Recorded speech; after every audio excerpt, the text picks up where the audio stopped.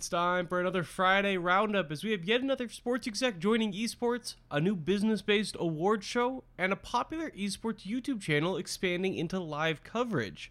I'm Mitch Reams, and this is the Esports Minute from Esports Network. The Esports Minute is presented by Technology Game Changers. Check them out at tgcplay.com, linked below the show. Let's start with the hiring news. Earlier this week, we covered two new major hires into Riot Games and Vindex. Today, FaZe Clan poached a big exec.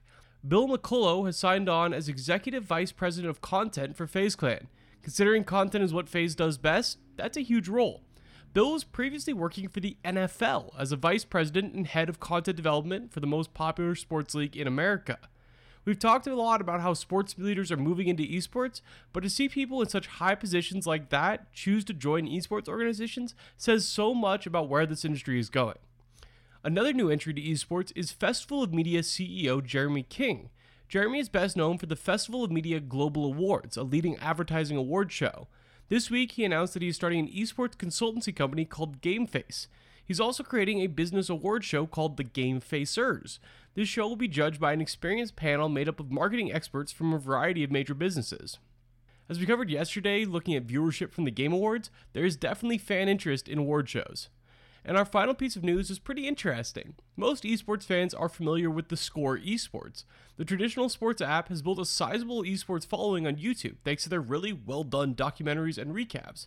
Today, theScore announced they will be the English broadcast partner of the Demacia Championship. This is a long-running League of Legends tournament in China. Beginning this weekend and running through Christmas, the Demacia Championship will feature 24 teams, including all 17 LPL squads. It will be the first chance to see new rosters on display for League of Legends' most competitive region.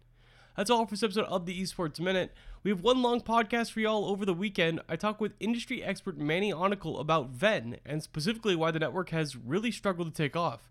Seriously, pop over to Ven's YouTube channel and just see how many views they're getting. It's pretty crazy. You can find that podcast on the Esports Network podcast feed linked right below the show. Have a great weekend, and I'll be back next week with a few episodes before I take off for Christmas.